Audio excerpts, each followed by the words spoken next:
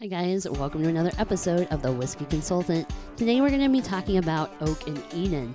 So if you're ready to learn, get those whiskey glasses out because class is now in session. Hi guys, welcome to The Whiskey Consultant. I'm your host, Susie Lee, and I'm recording this from the beautiful Mile High city of Denver. Hope everybody's having a great week so far. Oak and Eden has recently become one of my favorite finished whiskeys lately. I received this as payment for a favor not that long ago, and really for the price, I think I would have just bought it myself at some point, but it's always fun to get a bottle of whiskey as a payment for something. The Oak and Eden lineup is a newcomer to the whiskey scene coming out in the last few years, and they've recently figured out that putting a piece of barrel into the actual bottle helps the aging process, and it tricks the whiskey into thinking that it's older and maturing faster than what it actually is and does. So that's really smart. They've been doing it in Europe for a long time with Scotch and other things as well, but Americans have just recently started using that process. Oak and Eden has patented the spire and the finished oak barrel spire into their whiskeys as their thing, so not anyone else can do it in this part of the world, and it's really a fun thing for sure. So you can actually see the spire in the bottle, but the only problem with this is, and I recently learned this, is that actually, the spire only lasts about 6 weeks, so a month and some days. And really, after that, the whole spire kind of just is sitting there looking cool. It doesn't actually impart any flavor, and the flavors that have come from it have already been kind of used up in that 6 weeks. So does it really make a difference? I think it does. So I tried this when I first got it. I really liked the actual whiskey that was in it. And then I tried it just recently again and did a side-by-side comparison with Oak and Eden's newest offering, the cold brew soaked spire and bourbon, which is another new recent comer to their lineup. I really didn't find anything too different about either one as far as their taste profiles, but I did find different taste profiles in the Oak and Eden original. So the Oak and Eden, at first, it was pretty 3-note-ish, caramel, vanilla, oak, not too much, and I was afraid that spire would put too much oak in it, but actually it does add just enough for a 2-year-old bourbon. 2-year-old whiskey is not very complex and is usually pretty young, but this one tastes pretty mature even straight out of the bottle the first time. A few months later, it tastes very complex. There's a lot of chocolate, there's some coconut, and even some great stone fruit flavors in the back. So this is a really good sipping whiskey, and it's got a 90 proof on it, and it's actually very drinkable. There's a little bit of an afterburn, but not anything anybody can't handle. And the coffee cold brew spire was soaked in cold brew coffee, which I would think would add a lot of coffee flavor since cold brew is pretty much concentrated coffee.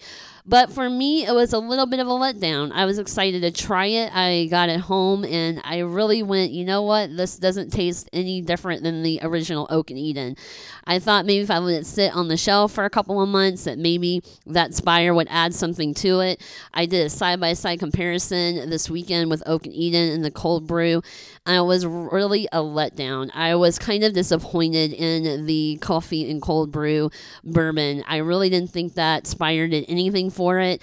It tastes still like the original, but it has this weird kind of musty warehouse flavor to it, which some bourbons do, and sometimes that's actually delightful in a bourbon, but it seems to be very apparent up front. And while I'm not giving this one away or getting rid of it, I'm going to let it sit for a little while longer and come back to it and see what I think. The Oak and Eden original is very tasty though. Like I said, for a 2-year, it really does add a lot of flavor. So the science behind it is that it's easier to throw a spire of wood into the bottle as a smaller volume while it sits on the shelf than fashion a whole another barrel out of something and then have it soaked in a finished wine or rum or whatever they're using.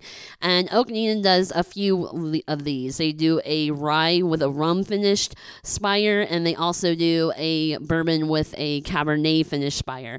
I've heard good things about the Oak and Eden Vine, but I'm not a huge fan of wine finished whiskeys.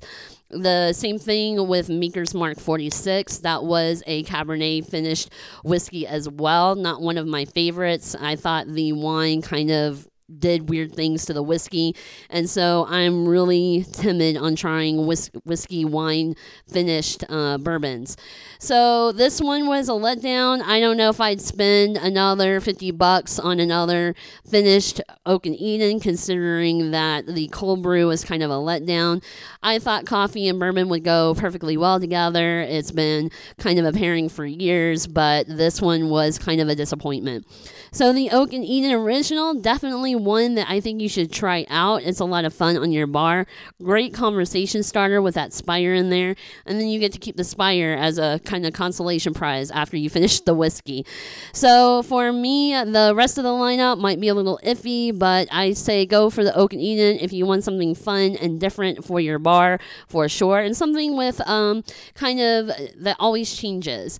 I was kind of told to keep a journal about how Oak and Eden tastes after a couple of months because of the spire in there, and really it was a good kind of exercise because it did actually change flavors.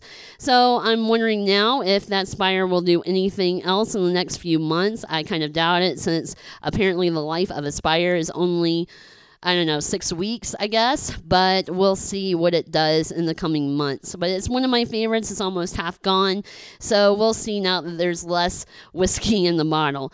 But there's a science behind all this, and it kind of is it's kind of a fun thing to think about, that somebody thought, the best way to kind of fast track bourbon and whiskey is to put a piece of the barrel in there while it sits on the shelf. So you've got to hand it to whoever thought about that, because like I said, they've been using it for years over in Europe, and Americans recently discovered that it works with bourbon as well too. And it really, really does. So the mash bill on the Oak and Eden is kind of not really disclosed. There's a few different mash bills out there that I found through my research. I am going to go ahead and assume this is MGP juice, probably different barrels of MGP juice made into one barrel. And because this is bottled in Texas, it doesn't come from Kentucky. So like I said, probably MGP juice to start out with. And there's a couple of articles that I found that actually suggest that's what it is. But it's a fun bottle for your bar. It's a fun bottle for a gift, for sure, if you want something really cool in a good price range that maybe is medium to higher end on your bourbon list. This will make a fun present. And like I said, it will change over the course of time. So it's kind of a good exercise in trying different whiskeys and seeing what you like. Some people have said they don't like the change in it. They like the original, the younger version, which I can understand because it was very kind of quintessential bourbon tasting. But now that it's more complex, I really like the coconut and the chocolate flavor into it. And the color on it is a golden amber. It's very pretty. And like I said, with that spire in there, it's kind of a cool bottle to look at for sure. So guys, I hope you will go out and try the Oak and Eden. I think it's a fun concept for bourbon and whiskey. Maybe a little bit of a marketing gimmick, but it does actually work as well. And the Oak and Eden Coffee and Cold Brew actually won a whiskey award for Best Finished Whiskey in the San Francisco Whiskey Awards. So there you go. Maybe it's just me, but I wasn't a huge fan. Would I throw it out? No, I'll keep it around, of course, for sure. But for me, I was a little disappointed in the overall coffee flavor. I wish there was more of it. Anyway, guys, that's going to do it for me today. If you have any whiskey-loving buddies that you think might be interested in this podcast, please send them on over to my Facebook group at The Whiskey Consultant at facebook.com, and I'll be happy to answer any questions or any comments that you might have for me as far as whiskey, scotch, etc. goes. And guys, if you have any pictures of your bar collection or your whiskey collection, you can post them there as well. That's a lot of fun and a great conversation starter for the group. And as always, I have my donate button page up and running, so if you want to send me a few bucks, you can become a patron of the Whiskey Consultant. I would appreciate that as well, and I'll sign you up. And guys, like I said, I hope you have a great rest of your week, and I hope you have a great weekend.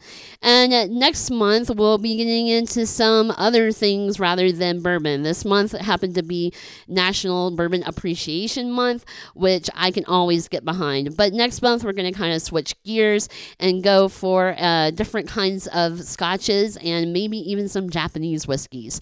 So if you want to stick around for that, please do tune in every Wednesday. Next Wednesday, I'm going to be taking a break. It's the end of the month, and we're kind of going to catch up and switch gears here. So if you're ready to learn about different kinds of whiskeys from around the world, keep in tune for that. All right, guys, that's going to be it for me today. Have a great week. Have a great weekend. And as always, keep testing, keep trying, and keep exploring the world of whiskey. Cheers.